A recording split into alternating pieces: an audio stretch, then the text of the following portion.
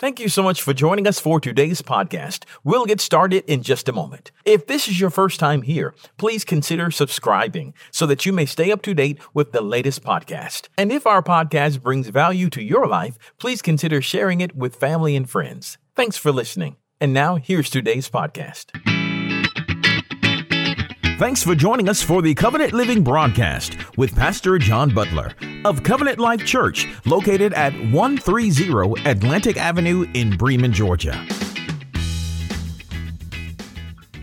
So today is a special day. This is a continuing series that we call the Taboo Series. Unfortunately, now listen, I'm a church boy. I've been in church since 9 months before I was born. Right, this is all I know. And I know that churches have a tendency to avoid things that make people uncomfortable, avoid things that might be controversial. But I'm just telling you, y'all, I'm too old for that mess anymore. There's some real life stuff that affect people that we need to talk about because the Word of God addresses it and gives us strength and wisdom and guidance as we go through it. So today we're going to talk about mental health. I don't know that I've ever been in a church service where we actually talked about mental health. And I hate that. This is my 31st year of ministry. This is my 10th year of pastoring this church. And I'm sorry we waited so long. But I think God's timing is perfect and He knows what He's doing. So that's why I said that the subject matter today is going to be mature. And I just wanted you to be aware of it and make sure that you're ready for that, okay? So let's pray and we're going to dive in. Father, just bless this time that we have together today. I pray that you would bring freedom and healing and insight and wisdom and understanding. Lord, do all the things that need to be done. You're God, we're not. You led us to this moment. So, Lord, we're going to be obedient and empty ourselves today of what you've placed in our hearts, and I pray and believe that you're going to do what only you can do. And we give you glory and praise for it in Jesus' name. Amen. Well, today is more testimony than sermon, okay? And it's been a long time in the making. So you remember a few months ago, I came to the pulpit and told you that I had a perfectly good message that I was planning to preach and that God said, set that thing aside. And I told you what He told me. He said, will you trust me with the messy stuff? Will you trust me with the messy stuff? Because I had a concept, I had an idea. It wasn't really developed, and I don't like sharing things that I haven't been able to spend time developing. But the Lord said, no, that's what I want. That's what's here for this moment. Will you trust me? Will you set aside what you think is the good one and trust me with the messy stuff? And so today is the messy stuff. And I think I looked at Valerie when I said that from the pulpit, and she looked at me, and we both knew what we were going to have to do. So we have a messy story to tell you. It's a testimony that's real and raw and unrefined. We've been led to believe that we should only share testimonies of perfection and completion, right? We got to wait till everything, it's a happily ever after. This ain't that. This one's still in progress, okay? So we've been waiting on a testimony of healing, but today is a testimony of grace, okay? Because the same God who heals and restores and saves also helps you on the journey along the way. And He gives you the grace moment by moment to get you wherever it is that He's taking you. Okay, and so this is a time where we've had to sort of take ourselves off the throne and just let God be God and just trust Him in the moments. Okay, so here's how I want to do this. I'm going to sort of set up this discussion of mental health by defining it and showing you why we need to talk about it in the church. And we're going to take just a minute to do that. And then Valerie and I are going to share a couple of different things with you. And then finally, I want to talk about some takeaways. And the vision that I believe God has given me for this church that was sort of rooted in this message today. So let's talk about mental health. It's been a subject that's been too taboo in the churches for far too long. And the more I've studied the issue for this message, the more frustrated I've become with myself and with the church, the capital C church, that we haven't been, not only that we haven't talked about it, but we haven't been out front leading the charge. This is not going to be everything there is to say about mental health, because that's just not possible in our allotted time. What I hope this does is start a conversation in your home, and maybe in our church and in the greater community. An open and honest conversation that'll bring help and healing to people for generations to come. I really believe that what we're doing today is going to affect generations to come. So it's that important. So right off the bat, let's talk about what mental health is, define it. Mentalhealth.gov has a great definition, and I want to read this to you, and they're going to kind of hit the highlights on the screens for you as we go. Mental health includes our emotional, psychological, and social well-being. Our emotional, psychological, and social well-being. It affects how we think, how we feel, and how we act. It also helps determine how we handle stress. Do you know anybody that has stress in their lives? How we handle stress, how we relate to others, and how we make choices. Mental health is important at every stage of life, from childhood through and adolescence through adulthood. And over the course of time, if you experience mental health problems, your thinking, your mood, and your behavior could be affected. Now, let's just stop right there, because this is what really irritated me about the silence of the church about mental health. It affects, let me say it again, it affects how you think, how you feel, and how you act. Does that sound familiar? Just last week, we talked about it, didn't we? You think with your mind, you feel with your emotions, you act from your will. Well, what do we know that's made up of your mind, your will, and your emotions? Your soul. Your soul. The church should have been ringing this bell decades ago, because there's no way to separate mental health from spiritual health. Mental health affects your soul. Okay? If you are not mentally healthy, you can't be spiritually healthy. I'm not saying you're in sin. I'm not saying you're a failure. I'm simply trying to get you to see that you can't keep trying to put mental health into a box and hide it away in the darkness as if it only affects that one area of your life, and as if it doesn't affect anybody else but you. All the systems of our bodies are created by God to work together. We are integrated beings. So if you crack open your skull and you see little boxes in there where you think you're keeping everything separate, you ain't seeing the real deal. That's just not how it works, okay? Now, this is the other reason why we have to talk about mental health. What did Jesus say were the top 2 commandments that we need to keep? Love God, love others as you love yourself. Nothing affects your perception of God, your perception of yourself, and your perception of other people than your mental health. That means your ability to serve God and be in right relationship with Him and with other people is directly connected to your mental health. So I'm going to say it again. You can't be spiritually healthy and mentally unhealthy at the same time. Okay? Now, is it a sliding scale? Sure it is. It's not absolute. But I want you to see the importance of this issue. So I'm sorry it's 2022 and we're just saying this. I can't do anything about the past, but I'm telling you now, mental health is a spiritual issue, and we will not be silent about it anymore. Okay? Now, the brain is the most complex organ in your body. It is an organ.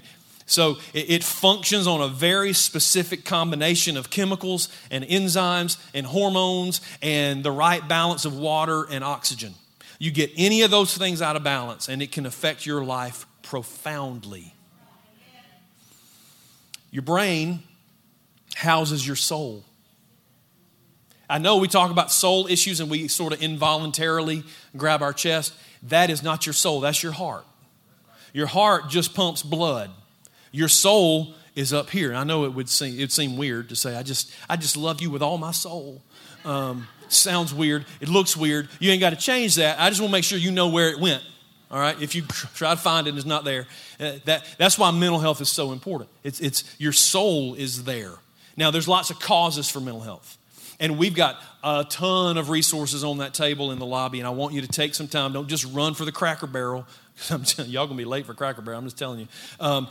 Take some time in the lobby and take the resources that you need for yourself or your loved ones to make sure that you are resourced to address whatever might be going on. We have Jamie Lewis here, who's also going to be helping at the table. She is a certified, I don't know the official term, Jamie, so I'm sorry, but she is a practicing therapist and counselor, and she can give you, she's not going to do a session with you in the lobby, so y'all calm down. But she can give you recommendations and encouragement and sort of point you in the right direction, okay? So thank you for being here.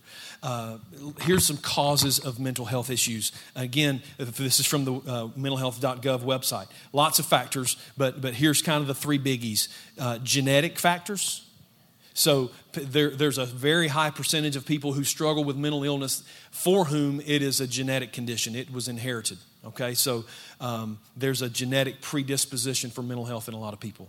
The second thing is biological factors. So that might be blood chemistry.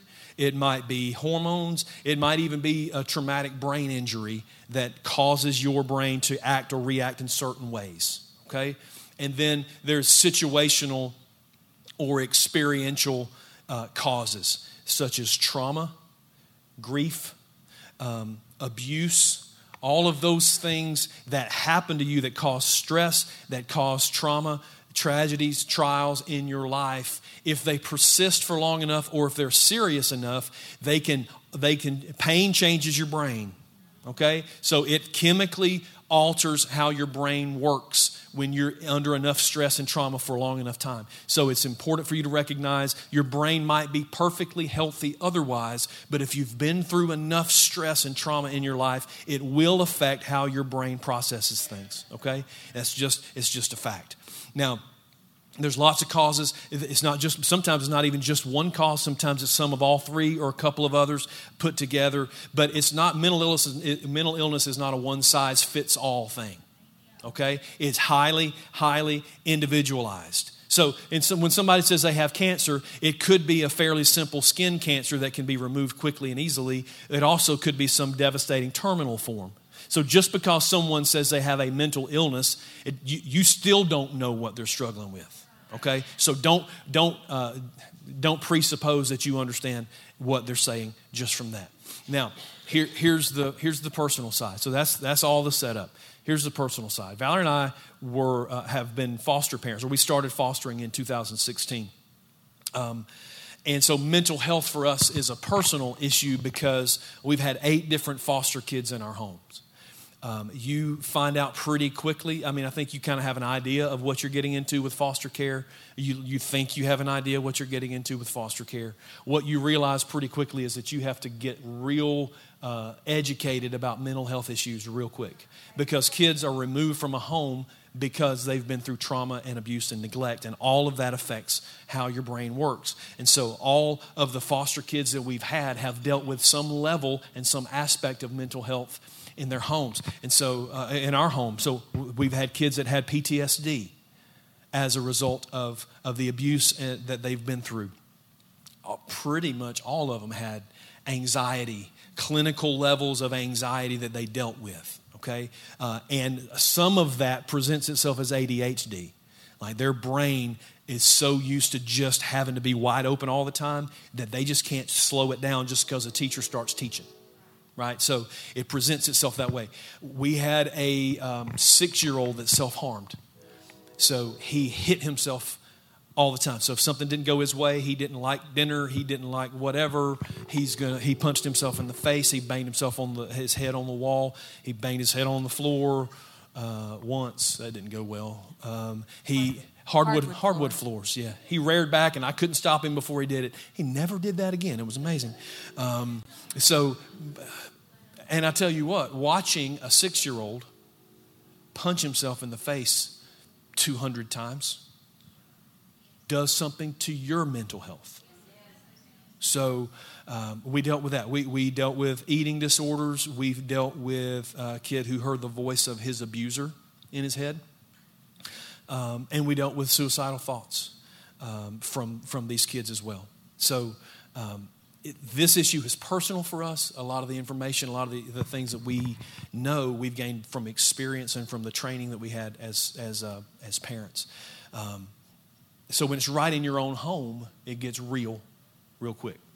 But this issue is actually even more personal than that for us. In July of 2018, Valerie was diagnosed with bipolar disorder after a short stay in a psychiatric hospital in Atlanta. We are passionate, and we've never said that in public. We are passionate about this issue because we're living with it every day. Okay? Obviously, there's a lot more to the story, and it started way before 2018. So, Valerie, why don't you take us back to the beginning and just sort of let us know how did it start with you, and when did you sort of notice something was changing? For me, it goes all the way back to 1993 when Zach was born. So we joke and say it's all Zach's fault. Here's to you, bud. Thanks, man.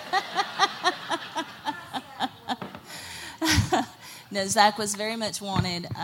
We actually, when we decided we wanted to have a baby, we held hands and we prayed together that God would bless us with a child, and he did.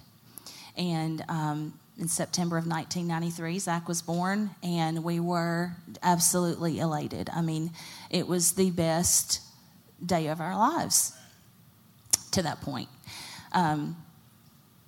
So after he was born, I began to notice that I just didn't feel the same. I was joyful. I was excited. I would look at him. He was perfectly healthy.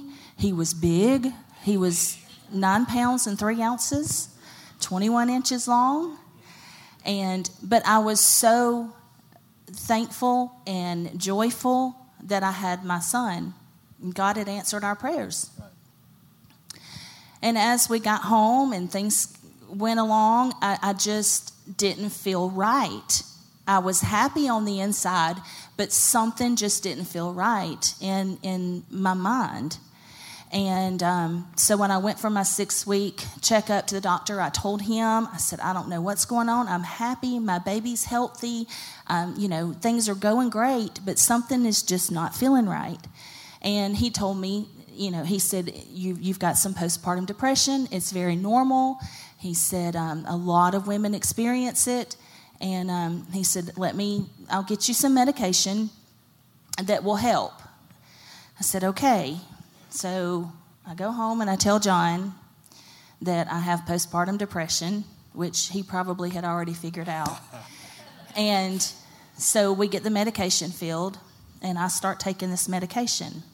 Well, being the good little godly Christian that I was at that time, I felt so guilty for taking medication. I mean, to the point that every time I took the medication, I felt like I was not having faith in God. And so I took this medication for maybe 2 or 3 weeks, and I came off of it because of the guilt that I felt. Because we had always been taught, mind-altering drugs are not good for Christians and these kind of things. And I felt so guilty about it that I came off the medication. And so obviously the symptoms progressed, but I was too prideful and too religious to take medication for it. So we just kind of rocked on, tried to live life. 4 years later, Morgan was born. Yay. And come on. I love you, Morgan. But after she was born, the depression got worse. Again, it was that same feeling. I had a healthy baby. We had prayed for her. God had answered our prayers. Everything was going beautifully. But I just couldn't put my finger on it. Something was wrong. And at that point, I knew again that it was the postpartum depression. It's normal.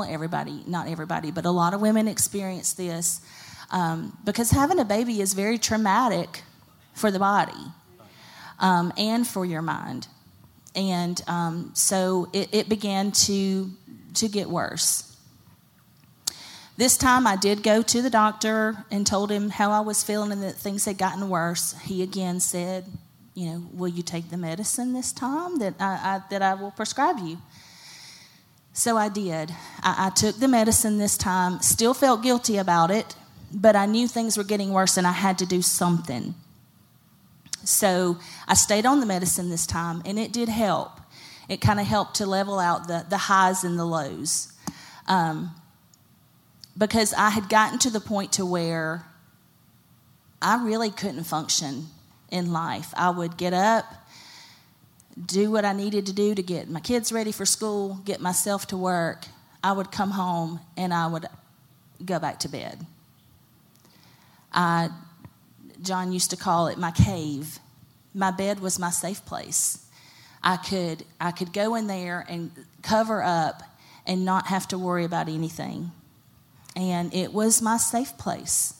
I wanted to be in my bed. And I began to realize then that, I definitely needed help. That's when I went to the doctor. After that, for a little while, things were better. And then I got to where I started having anxiety and panic attacks. And did not know what in the world was going on. If you've never experienced that, there's no way to really explain it. But 2 particular times that I had a really bad anxiety attack. One of them, we had been invited to a cookout with a family here in the church. And I'd had a rough day. I knew I wasn't feeling good, but I thought, I need to go. It's going to do me good to get out. Sometimes you have to just make yourself get up and go. And this was a church event, and we were not, John was not lead pastor at that time, but I still felt like, we're church leadership. I need to be there. And so I got ready, and the whole time I was just like, God, please help me. Please help me. I was just feeling this anxiousness inside of me, and but I was trying to push through. We literally got ready to leave and walked out to get into the car, and I just stopped, and I made eye contact with John, and I stopped, and I said, I can't do it. I can't go. And I turned around, and I just rushed back into the house.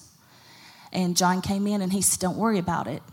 I'll go on, and you stay here and just try to relax and rest. It literally was I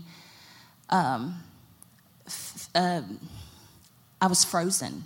I literally tried to get to the car to go, and I couldn't. She got to the threshold of the garage to get in the car. I was already in the car waiting on her, and it was like there was an invisible wall in the door frame. And she got there, and she literally could not take the next step to get into the car. And so when I saw her and I saw the panic in her eyes, I knew that this was different. This wasn't just an introvert not wanting to go to a social gathering, that there was something else was going on. So she wasn't able to make it that night. So he went on to the cookout, and I went back inside, and I took my clothes off, and I put on my PJs, and I went to my cave. I laid down in the bed, and I think I stayed there the whole rest of the night. Didn't get up till the next morning. The second time that I had a major anxiety or panic attack was right here on this platform.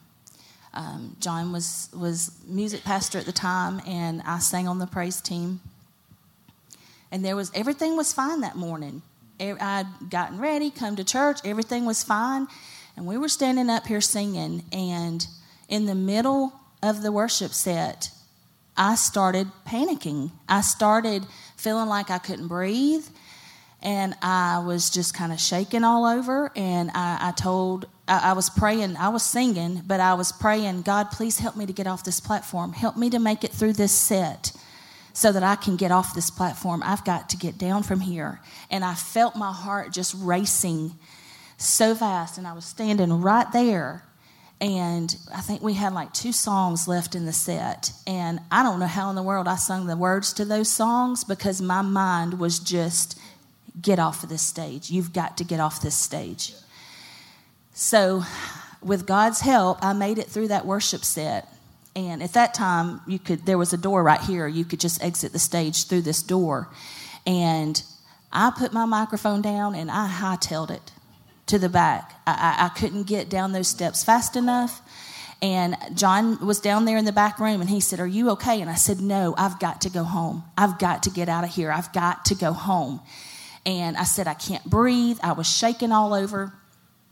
I literally, in the car driving home, I started, I kicked my shoes off. I had to get my clothes off. I didn't strip in the car completely, but anything that I could, I kicked my shoes off, and I even kind of lifted up my shirt. I turned the air on high all the way, and I was like, what in the world is wrong with me? I got home and took off everything, and I was like, okay, and I turned the ceiling fan on in the bedroom, and I just tried to take some deep breaths. And I went to my cave. I got in the bed, I pulled up the covers, and I took some deep breaths, and I went to sleep.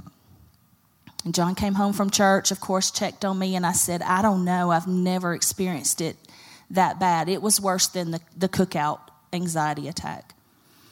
I said, "I don't know," and it just hit me out of nowhere. I don't know what happened. I don't understand it, but I had to get home. I couldn't get home quick enough to get into the bed. So I knew then that things were getting worse, and I was still taking my antidepressant at that time. And it was helping, but it didn't help with everything. Not too long after that, I started having what is clinically called manic episodes. I would get super hyper-focused on things. Now, I don't want y'all to think I was a Tasmanian devil. There are extremes to bipolar disorder. There is a spectrum. I never was to the top end of that spectrum, but I did have manic episodes. And still do from time to time, but nothing like they used to be. I would get hyper-focused on things to the point that I would spend hours and hours and hours. It might be something on the internet that I was researching, or like when Morgan and Tyler were getting married. I don't know how many countless hours that I spent, and I couldn't stop. I would spend hours looking at things, posts and things about weddings and different decorations and different things to do and songs and all the stuff that you normally do those kinds of things for a wedding. It is, you think about it a lot and you have a lot of planning to do. But mine went to an unhealthy extreme, to the point that I couldn't sleep at night. I would wake up in the middle of the night and I'd grab my phone and I'd start looking at Pinterest again. What can we do to make this wedding special for them? And as it turns out, we ended up going to a venue that they took care of everything, and we hired a florist that took care of decorating everything. I didn't have to do squat. I wasted so much time, but I couldn't stop it. It went to an unhealthy extreme. John used to say, "You're down the rabbit hole again. You're down the rabbit hole," and he'd try to pull me back out of it. I couldn't stop. It may have been this was sometimes a good thing, but it was cleaning. All of a sudden, I would come out of my cave and everything in the house got on my nerves. Clutter was on my nerves. These kids are not picking up their stuff, and it would just drive me crazy. So we'd start cleaning, and I would clean, and I would clean, and I would clean, and John would be like, "Don't you need to slow down?" "No, I'm good." That's what the manic episode does. Like I said, all of this is not bad until it goes to that unhealthy extreme, to where I could not stop it. One day, Anthony, he's back there in the sound booth, our son Anthony keeps a terrible room, does not keep his room clean. And one day he was at school, and I said, "I'm going to get in there and I'm going to clean up his room." So I did. I pulled everything out of his drawers. I organized it because we fold his clothes and then he's responsible for putting them up. So he just takes the stack and just shoves it into one drawer, whatever he can get in that drawer. And I thought, by golly, he is not going to do that anymore. So Anthony comes home from school. I have all of his drawers organized, but I got out our label maker and I labeled his drawers. Underwear, socks, short sleeve shirts, long sleeve shirts. So he walks in his room and is like, what in the world is she doing?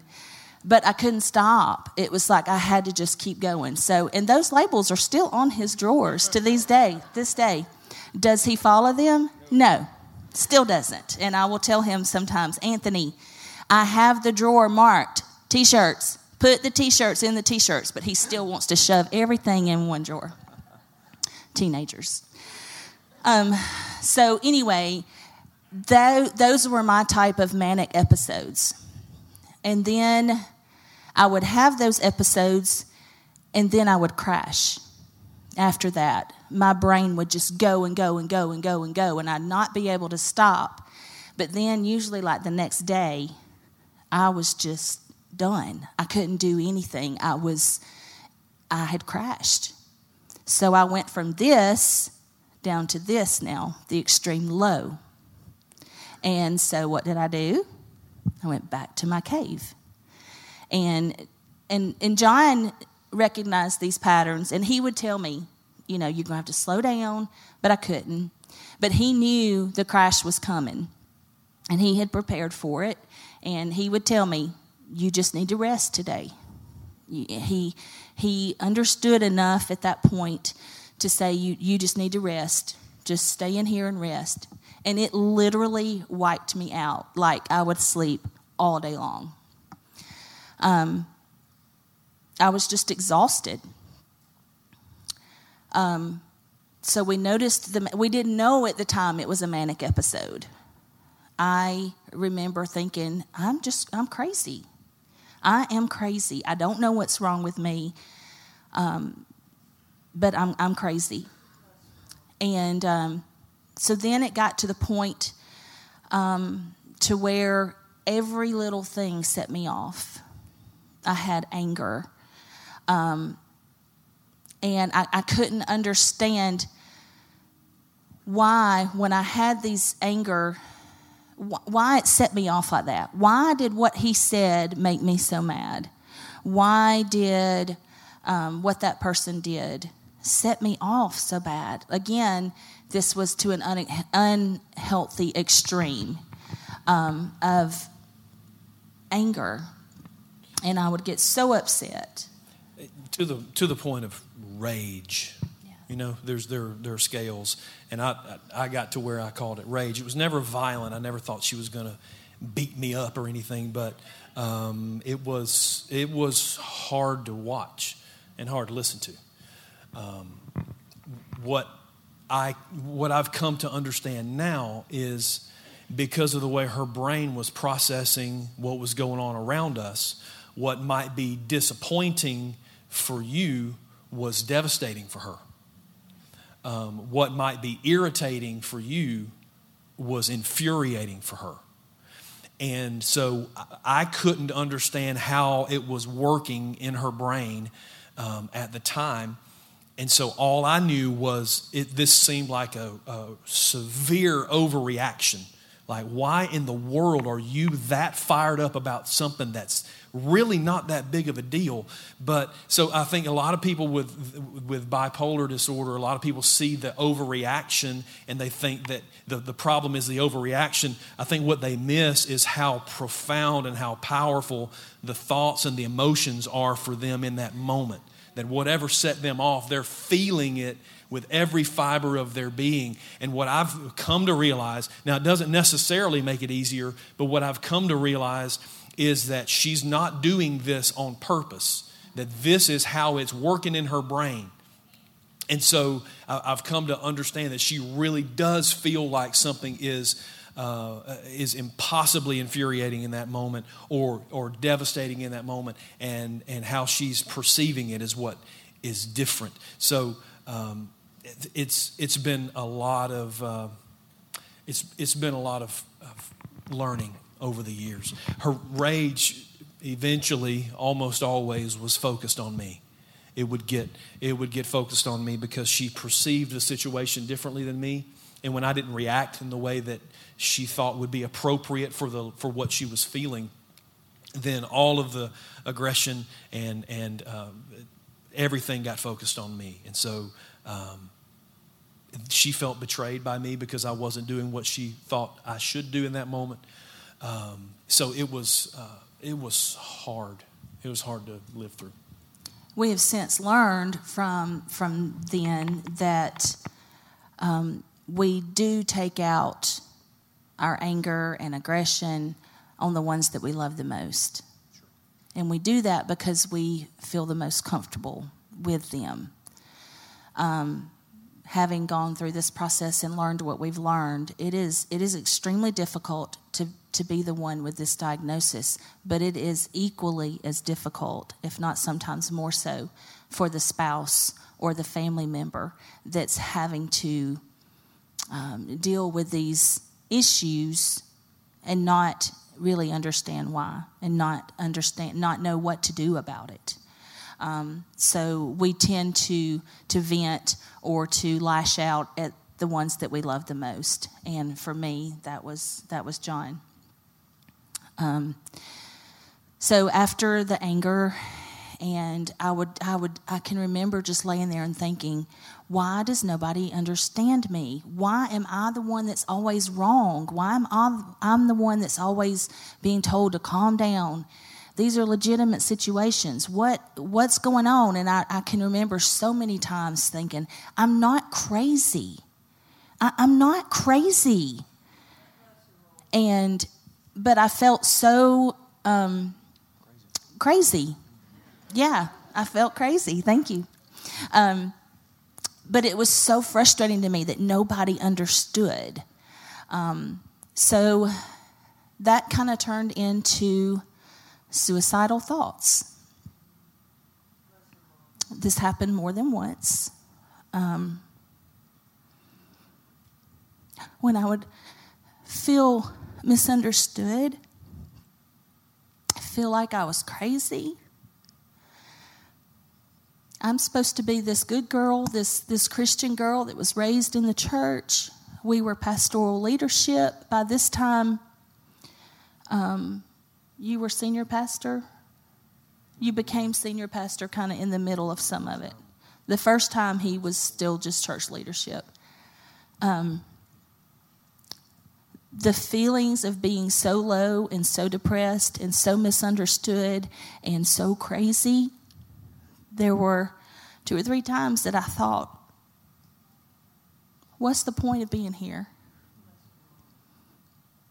You know, I'm putting on a mask when I go to church, and I smile and act like everything's okay when I really just want to not be here. And one time I just left the house. I couldn't take it anymore. I left on foot. We lived in a neighborhood at the time. I walked around to the back of the neighborhood where there were some houses that had not been sold yet. They were empty. And I just sat down on the back porch of one of those houses, and I just cried. And I said, God, I don't know what else to do. Nobody understands me. I'm always wrong. What would the people of the church think of me? If they knew, what would my family think of me if they knew? I just don't even want to be here anymore.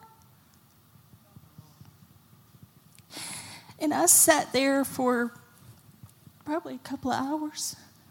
Yeah. John knew that I had left the house. He had no idea where I went. And he called a couple of friends from here at the church, and he said, Valerie's gone. I don't know where she's at. I don't know what state of mind she's really in. So they started trying to find me. So there are you're torn because you need help. I'm talking about me, the family member. We needed help. I needed help. But you also don't know who you can trust. And so I'm working at a church trying to figure out who I can trust. How's that? And so we had a staff member, Ingrid, and I knew I could trust Ingrid. So I said, hey, Valerie's gone. She's suicidal. I don't know where she is. We got to find her. So she jumped in the car behind me, and we start towards the neighborhood.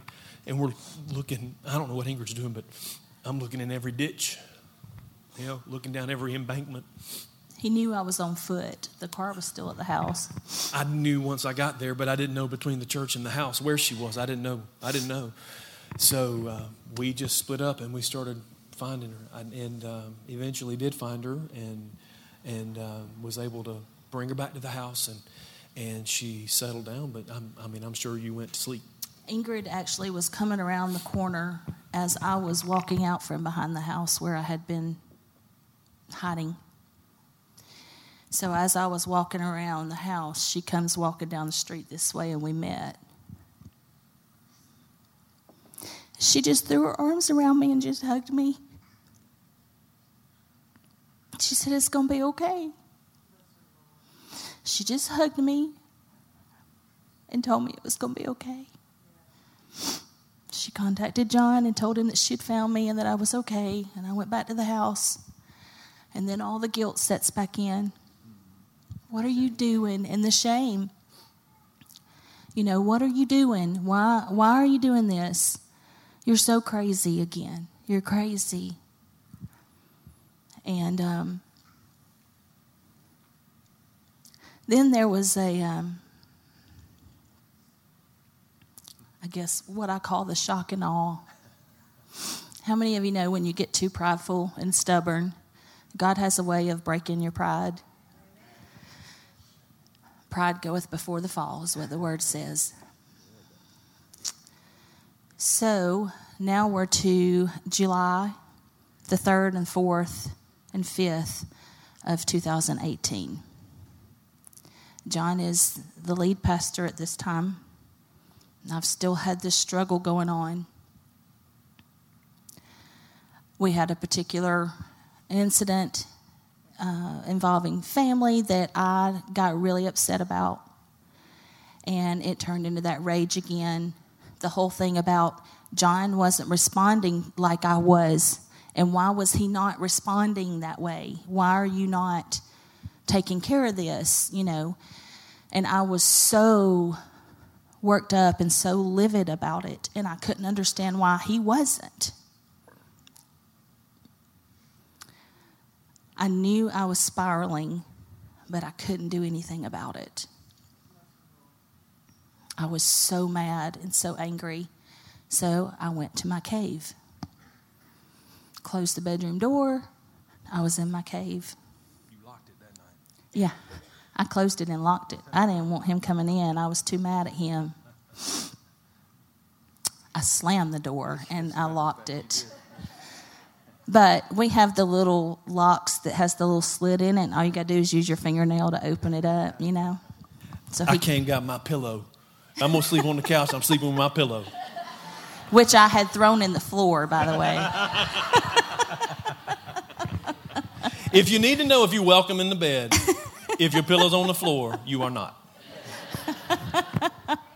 So he picked up his pillow and grabbed a blanket, and he went into the other room. So I slept all night long, off and on. The next day, a lot of times when I would have those episodes, it would last for a little while, and usually by the next day I was okay. Well, this time I wasn't. The next morning I was just as mad. I felt just as guilty. I felt just as crazy. I felt there was no way out. I just wanted to go to sleep, and I wanted the pain to go away. So the thoughts of suicide came back. And she told me that in that moment, told me not only that she was just done and she just wanted it to be over, but she told me what she was planning to do. So that escalated it to a level that obviously you have to do something. So I spent the night.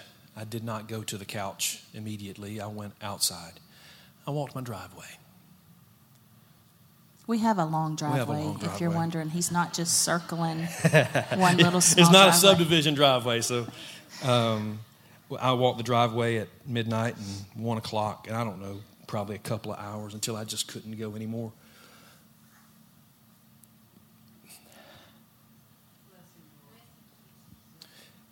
Begging God to do something. Because I didn't know what to do. Trying to figure out how to stop the pain that I was in. And to hear the things that she would say in these moments was hard to hear. I'm a words of affirmation guy. You're a 5 love languages deal, which means you respond really well to encouraging and loving words. It also means you're really sensitive to words that are not. And so I'm trying to figure out, what do I do? And at this point, it's been 25 years. And I'm tired. And I'm tired of it. And so I'm trying to figure out what I do. So I thought about just walking and just not stopping. Just walking down Jacksonville Road. Eventually you wind up in Alabama. Go somewhere that nobody knows me and start over. Y'all, I was your pastor at this time. And I thought, well, what am I going to do? Am I going to go back to the grocery business? You know, I sure can't pastor a church. Hey, I left my wife, my 4 foster kids in Buchanan, and I'm here to preach. So I knew I couldn't do that to her. I couldn't do that to the kids. I couldn't do that to you. Didn't want to. I just needed something to change. I wouldn't say that I was suicidal, but I could see it from where I was. I could understand how somebody could get there, because it's not just the pain, it's the hopelessness. Like, you can endure the pain for a minute, but when you don't think it's going to end, you start considering things that you never would have considered. So we talked. God did not show up in bodily form.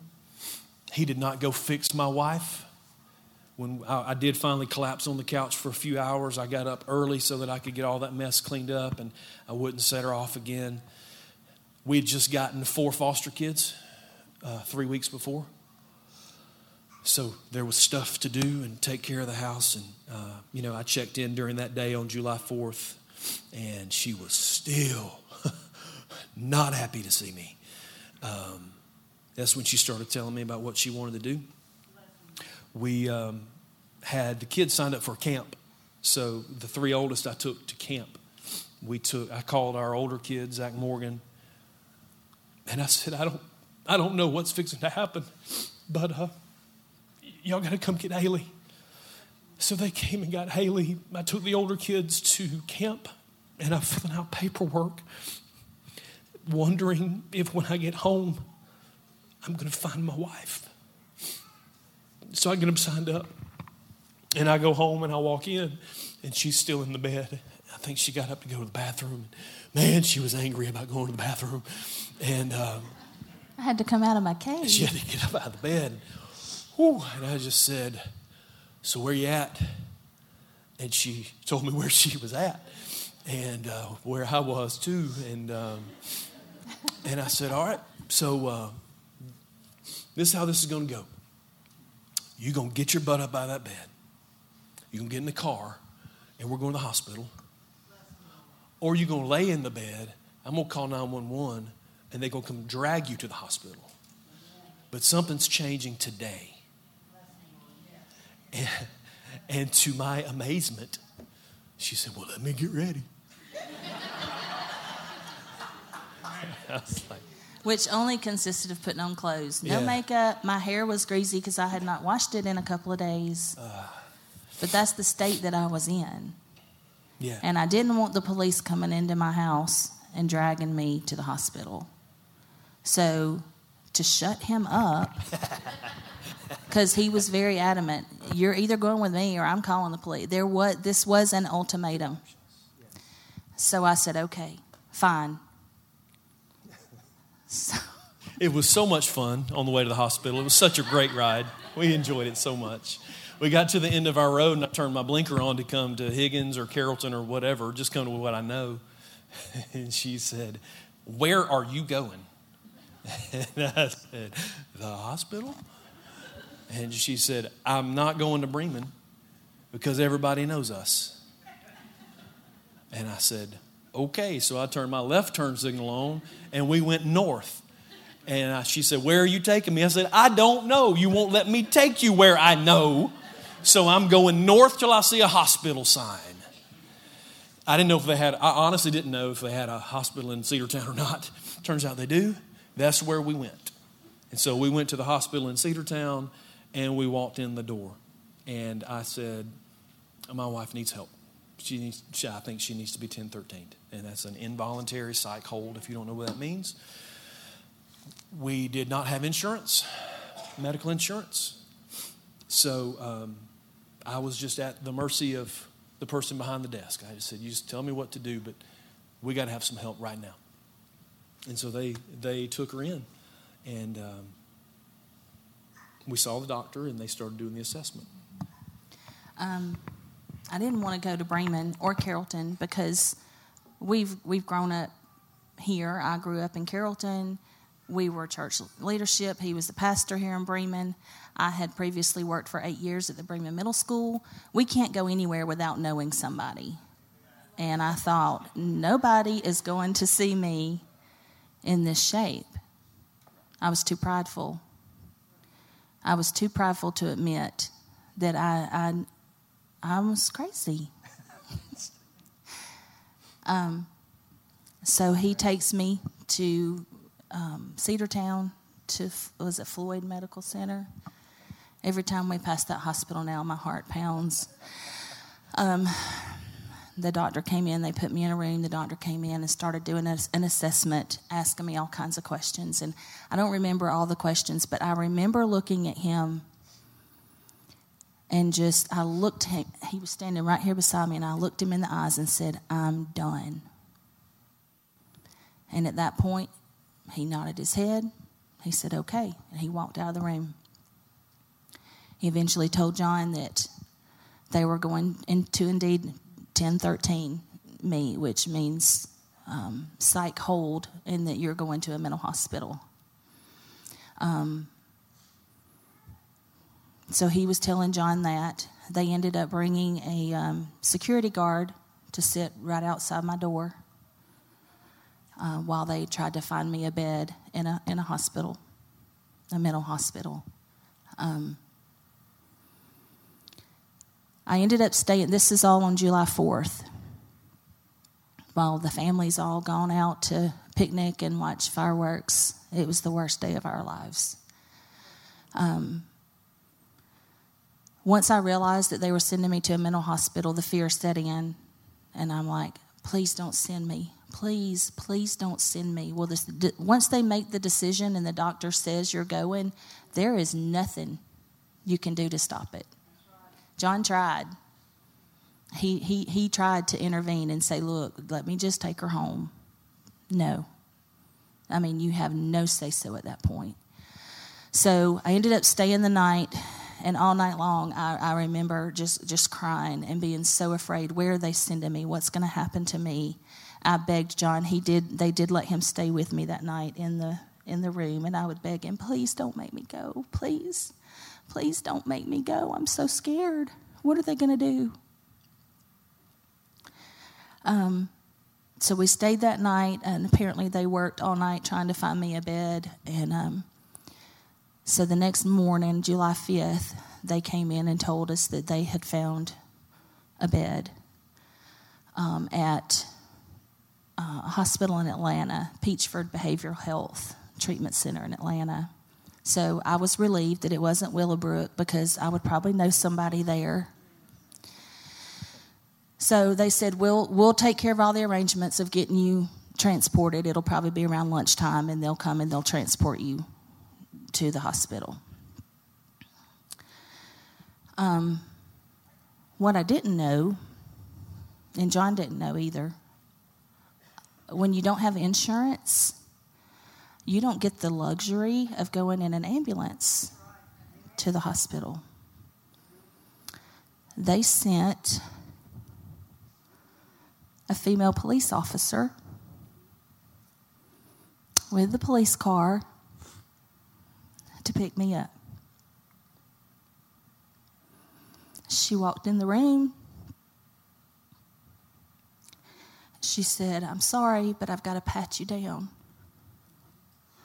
And she made me put my hands on the wall, spread my legs, and I was patted down. She said, "I'm going to have to handcuff you." John's standing there watching all this happen. I remember looking at him saying, "Really? I've never even stolen a piece of bubble gum, and now I'm being treated like a criminal?" I was so mad. She patted me down. She put me in handcuffs, and she said, I will cuff you in the front, so rather than the back. It's more comfortable that way." I'm like, "Gee, thanks." And she escorted me out. And I asked her, I said, "Can we just walk out to the back door and then put the handcuffs on me?" Again, I wasn't a criminal. She put me in the handcuffs. She said, "No, I'm sorry. You've got to, before we leave this room, you've got to be in handcuffs. And you've got to, we will go out the back door." So she kind of took me out the back way. And I remember walking through the hallways and seeing people look at me.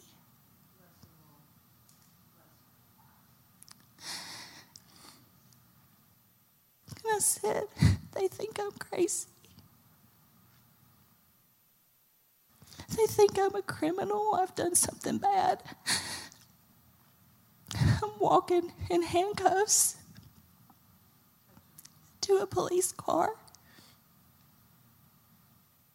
So she puts me in the back of the car. And there's no room in the back of a police car. I don't know if y'all know that. Some of you probably do know that. So, I'm not a small person, and I like to stretch out. And here I am in handcuffs. My knees are touching the back of the seat. And I'm one of those that gets car sick if I can't see the road. Well, she put me on the opposite side of the driver's side. Well, they've got their whole little desk set up in there with their laptop, so I can't see the road. And I thought, "Oh, God, I'm going to throw up all in this car." And so the only words I spoke to her the entire time, I said, "Can I please get some air? Because I get car sick." And she said, "I'll crack the window for you." So she cracked my window about that much. And I know that nothing against the police, y'all. My son is a police officer or sheriff's deputy. This is their routine. This is their protocol. She was very friendly to me. And they do it for their safety because they do deal with people who are crazy and violent. She didn't know me. And this is just their routine. Zach's had to do the same thing on his job to other people. So my knees are hitting the back of that seat. I'm handcuffed and I can't move. And we were going to Atlanta, so it was a little over an hour drive, I guess. It felt like an eternity. And I remember riding down the road, and I was just looking out the road, and I remember tears just streaming down my face. And I was sitting there thinking, "You're a pastor's wife. Your son is in law enforcement. what does this lady think of you? What is she thinking? What would she think if I told her I'm a pastor's wife? And all this was going through my mind, and I was just crying. I didn't say a word the whole trip there. She asked me if I wanted to listen to a certain station on the radio, and I said, no, I don't care. But I just remember thinking, what have you done? Where are you at? This was absolutely rock bottom. My pride was completely shattered. I had always been the good girl. I never got in trouble. I was always the good one. I was the teacher's pet. I was the one that if the teacher was going to be out, she left my name for the substitute. If you have any questions or any problems, just talk to Valerie and she'll know what to do. That's the kind of person I was. I never got in trouble for drinking, partying, any of that kind of thing. I went to a spend the night party one time. This was the worst thing I ever did. I went to a spend the night party one time, and the girls were talking about going down the road to one of the upperclassmen that was in school with us and rolling her yard, toilet paper, rolling her yard. And y'all, I thought, I cannot do that. I'm too good of a girl for that. I cannot. How many of y'all have rolled yards before? No. But I just thought, what am I going to do? I cannot roll this yard. So as we're walking down the street in the middle of the night to go to this girl's house and roll the yard, I thought, I know. I'm not gonna roll the yard. And I told them, I said, okay, y'all, while y'all are rolling the yard, I'm gonna hide in the ditch over here, and I'll let you know if any cars are coming. That was the worst thing. I was the lookout. That's the worst thing I've ever done, y'all. And the whole time I was scared to death. But that just shows you, I had just never gotten in trouble. I was always the good one. I have 2 younger brothers that got in all kinds of trouble, but that's neither here nor there. So for me to be sitting in the back of a police car, having been patted down in handcuffs in this car, going to a mental hospital, it was the lowest of the lows for me. I ended up staying in the hospital for 4 days. For 1013, it's an automatic 3 days. But my 3 days fell on a weekend. Well, the doctors aren't there to release you on a weekend. So I had to stay an extra night and come home on Monday. That was the beginning of my healing. God had to get me broken. Pride broken, but also broken mentally to the point that I could say, I need help. I need some help. Once I was discharged from the hospital, before they can release you, they have to go ahead and set up an appointment for you to see a psychiatrist and to have counseling. So they set all that up for me before we left, and they set me up to go to the Harrelson Behavioral Health facility that's here in Bremen. And they were wonderful to me. They did not tell me in the hospital any kind of diagnosis. They didn't tell me anything. They would just talk to me, ask me why I was there, and, they're typing on their computers. So when we get home, John was looking at all the discharge papers. Yeah, I looked to see. I said, so what did they tell you? Nothing. I said, you spent 4 days in the hospital and they didn't tell you nothing? No. So I got the papers. They got to have something on here somewhere. So I saw that it said MDD. And I of course, what do? You get the phone out, start searching. I found out what I thought it might meant. I called the doctor's office the next day, finally got to speak to somebody, and they told me that it was manic depressive disorder. It's the old terminology for bipolar. And so we had the diagnosis, and I remember us standing in the kitchen, and she sort of fell in my arms when she heard those words and got that diagnosis. But we looked it up immediately, and we saw all these symptoms, and we said, "Good Lord, that's accurate. That's right." She went to behavioral health, got it confirmed, It was the worst thing and the best thing that ever happened to us. And it was the best thing in the sense that now we knew what was going on. We had a name for it. And it was hope for me because I knew now we had a common enemy. I knew that we could fight this thing together, that there's a name for it, that when she's in one of those rages and when she's saying such hurtful things, that it's not her. She's not mad at me. It's not her saying these things to and about me. This is something else, and that we can fight this thing together. And so that's what we did, and we had to learn to trust each other. And she had to learn to listen to me when I would try to help her see what's going on and perceive things a little different. She got much more self-aware. She can catch it when she's getting irritated more than she probably should, when she's feeling depressed more than she should, when she's getting anxious. And we're learning to put some things in place now to get her to a better place. And so you want to kind of wrap up this section? I know we've taken a long time. So you may think, where are you today? First of all, I'm not crazy. Amen. And if you're experiencing any of these things, you're not crazy either. That's a lie from the enemy. But I know now I'm not crazy. I'm doing better now than I've ever been. I'm still taking medication, which is helping. I don't have near the episodes that I used to. And I think it's mainly because we know now what that common enemy is, like he said. And John has been amazing. He can usually see it before I can. And so he's there to help me. And I've learned to trust him because I know now that I don't process things the right way. And so I have learned to trust him when he says,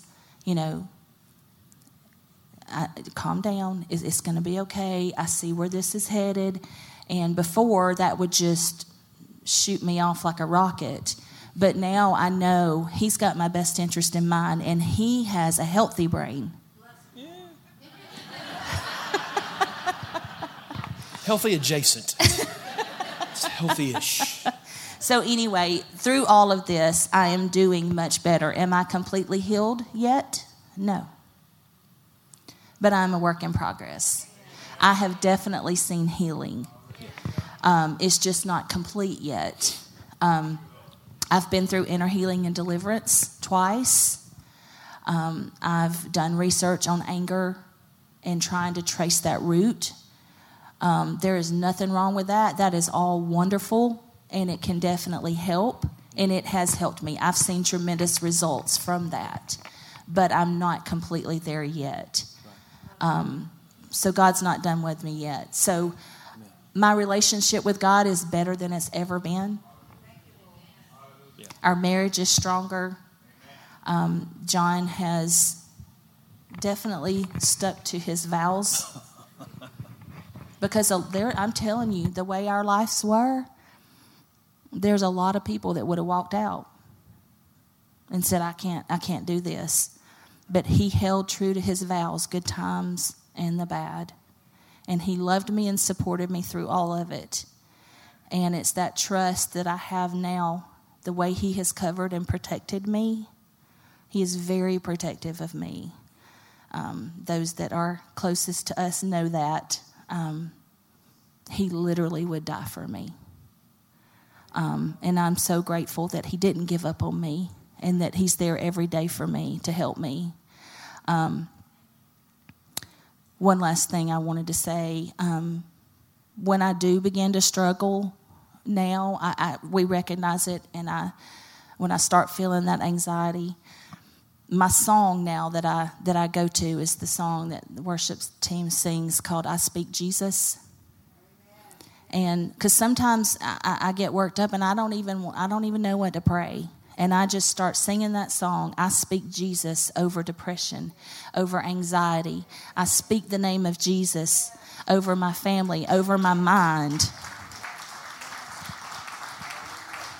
There's power in the name of Jesus. And all we have to do is speak his name. And so I've gotten to where before I would just go to my cave. Now I still may go lay down because it's the only quiet place in our house, but it's not that deep cave anymore. I can just listen to that song or repeat that song in my mind because I'm speaking the name of Jesus, and that is spiritual warfare. And now, every July 4th, since then, well, the first July 4th, I guess that would have been 2019, we got to go to the fireworks. And we were sitting there, the fireworks had just started, and John reached over and he grabbed my hand and he just winked at me. And he said, "You made it a year." We made it another year, because that would have been the end last year. The 18th could have been the end.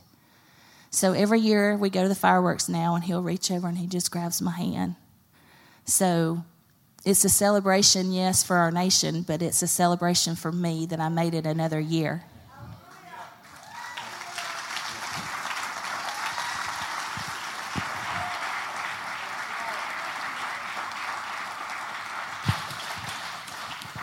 Listen, you've been very patient.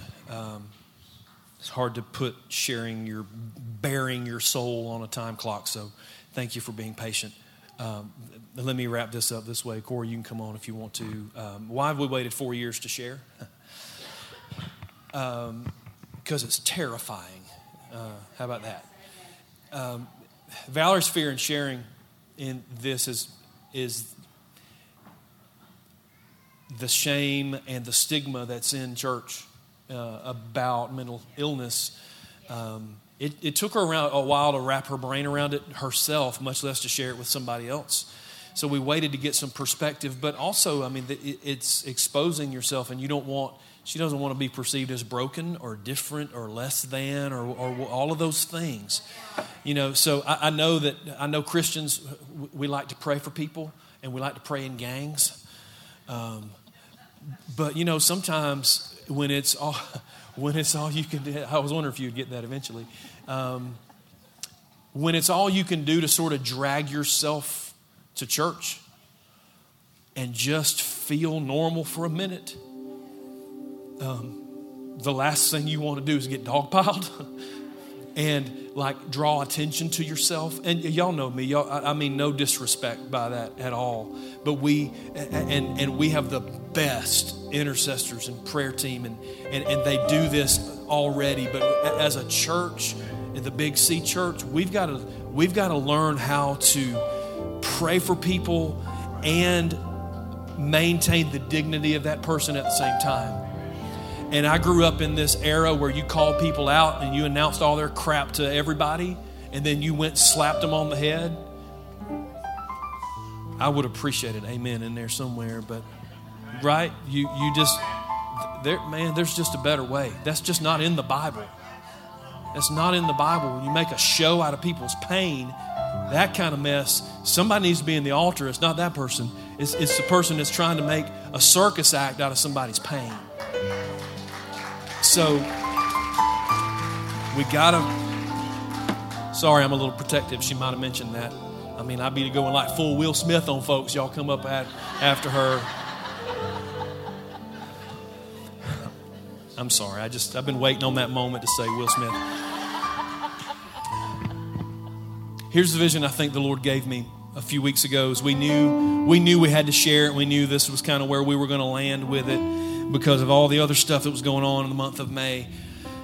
And I felt like the Lord said, this church has got to be a sanctuary for all. And I don't mean sanctuary in the sense that it's some holy place that you go and worship God. Certainly that's part of it. But sanctuary in the sense that this is supposed to be a safe place where hurting people and broken people and sinners and saints can come, and they can find grace, and they can find peace, and they can find strength and support and love and not find judgment and condemnation, not find this dismissive, cliche, coffee cup Christianity where you just tell people to cheer up and count their blessings, where you just tell people you're too blessed to be stressed and all that kind of mess that doesn't do anything but make somebody feel even worse. When you finally get the guts to say, I'm having some problems, and somebody has the audacity to say something that stupid, we have got to wake up and act like we've got sense and act like good Christian people still struggle. Good Christian people do have mental health issues that they struggle through. They do love Jesus, and they do need their meds, and they do need a therapist, and they do need to sing worship songs over themselves sometimes to calm themselves down. Because I don't know if you've noticed this, but real life is hard. And the last thing we need is to be a place where people come and feel more shame and more condemnation and more regret. It's got to be a sanctuary. And it was one of those moments when he spoke to me. It was like the get out of the boat message in 2019 when I knew it was time to start the Jericho Project and to get in this fight against sex trafficking. When I was writing that message and I was talking about getting out of the boat, and I burst into tears at my kitchen counter, and I knew that the Lord was saying, hey boy, I'm talking to you. You're not preaching this to them. I'm preaching this to you. I burst into tears a few weeks ago when the Lord said this has got to be a sanctuary for everybody. And it's just the truth. So I'm going to say a couple things that's got to be said. You need to hear me say this. Not every mental illness is a demon. Do we believe in the demon act, spiritual warfare? Of course we do. You can't believe the Bible and not believe in spiritual warfare. But not every person who is sick with mental illness has a demon. He did cast out demons. He also healed diseases. It's not the same thing. Okay? So we got to quit being ignorant about stuff and quit painting with such a big brush on everything. Okay? Mental illness is not a sin. She is not a sinner because her brain doesn't process things the way other people's brains do. So we got to quit telling people with clinical levels of anxiety that they're sinning because they have fear and worry. That's not the same thing. I got a lot of things I need to say, but I ain't got time to say them. I'm going to say this. If you need therapy, go get some. There's not a thing in the world wrong with talking to somebody. I think back, and I'm going to say this too, if you need meds, take them for as long as you need them. If it's situational, if your cause is situational, it might be that as you work through the pain and the trauma, then you're able to come off those and be healthy and normal for the rest of your life. Cool, that's awesome. Not everybody's going to get to do that. So if somebody needs to take it for 6 months, awesome. If somebody needs to take it for the rest of their lives, awesome. Whatever it needs to get you in the headspace to be able to live healthy. What we've noticed is that the meds help to turn down the volume in her head. That everything screams when she's having one of these episodes. The meds help to turn down the volume, and she can hear the still small voice of God speaking peace into her soul. And if that's what it takes, then praise God for medicine that helps, right? And so I just get help. Get help. If you're struggling today, get help. You are not hiding it as well as you think you are. You cannot put this in a box. It affects every aspect of your life and your family. Go get help, whatever it looks like. If you are contemplating suicide, get help today. Go to the ER today. If you want to come pray about it, we'll absolutely pray about it. But if you have a plan and you're thinking about it, you need to go get help today. Heather put the slide up. That's the National Suicide Prevention Hotline. Call it, and they will help you find the help you need. Go get help from somebody, somewhere. So get the help you need. If it's therapy, if it's meds, if it's whatever it is, and pray. It's not mutually exclusive. You can do both at the same time. Pray.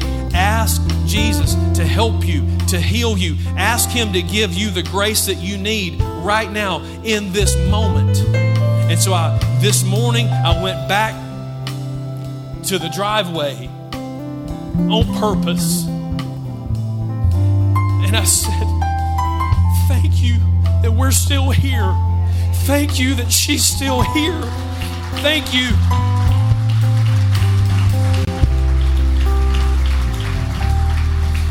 Thank you that you've brought her to the point that she can stand on this platform and say what happened in our lives, and she can try to use it to help somebody else. Because I'm telling y'all, I love y'all, but we don't owe you this. We do this because we love you. And we do this because I don't want you to spend 25 years suffering the way we did. We do this because I think of the pastors that I sat under who made a point of talking about the evils of mind-altering drugs at the very time when she was beginning to struggle. And I think if we could have had somebody who could have supported us and loved us and encouraged us, it could have saved us 25 years suffering. We don't want that to happen to anybody else. So find the help you need and pray, because God still heals and He still loves, and we're still looking for the root, and we're still looking, and if it's medical, that's fine, and if it's spiritual, that's fine, if it's trauma, that's fine, but we're going to keep looking, and we're going to keep letting God heal until He takes us home. And we want the same for you. So listen, y'all stand, because your butt's asleep. We're just going to, I have no idea what we're going to do. I do know this. Corey's going to sing I Speak Jesus. We're probably going to cry a little more. And then we're going to go to Cracker Barrel. This altar is never open. It's never closed. So if you want to come, it's never closed. If you want to come and pray, come and pray. And don't think, well, they're going to think I'm crazy. Have we not passed that already, y'all? So, God, thank you is all I can say. And I thank you that you've ordered the steps of the right people to be in this room, or to be watching or listening or whatever, whenever. We just know your timing is perfect, and we're just asking that you would move in people's hearts, that you would bring them grace, that you'd bring them peace, that you'd bring them strength, that you'd order their steps to the point that they would get the help that they need to be healthy and strong and be in right relationship with you, and an intimate relationship with you and with their family and with themselves, that they can love you and they can love others and they can love themselves the way they need to. So Lord, just do what only you can do. In the name of Jesus we pray. Amen. We pray that you have been blessed and inspired by today's Covenant Living broadcast. To find out more information about our ministry, just visit our website at www.covenantlifewestga.org. You can find this video there on our homepage. Just click the YouTube button and make sure you subscribe to our YouTube channel. Give us a call at 770-537-3747. That's 770-537-3747. At Covenant Life, our mission is to go and make disciples by being real, relational, and reaching. Be sure to join us next week for more Covenant Living with Pastor John Butler.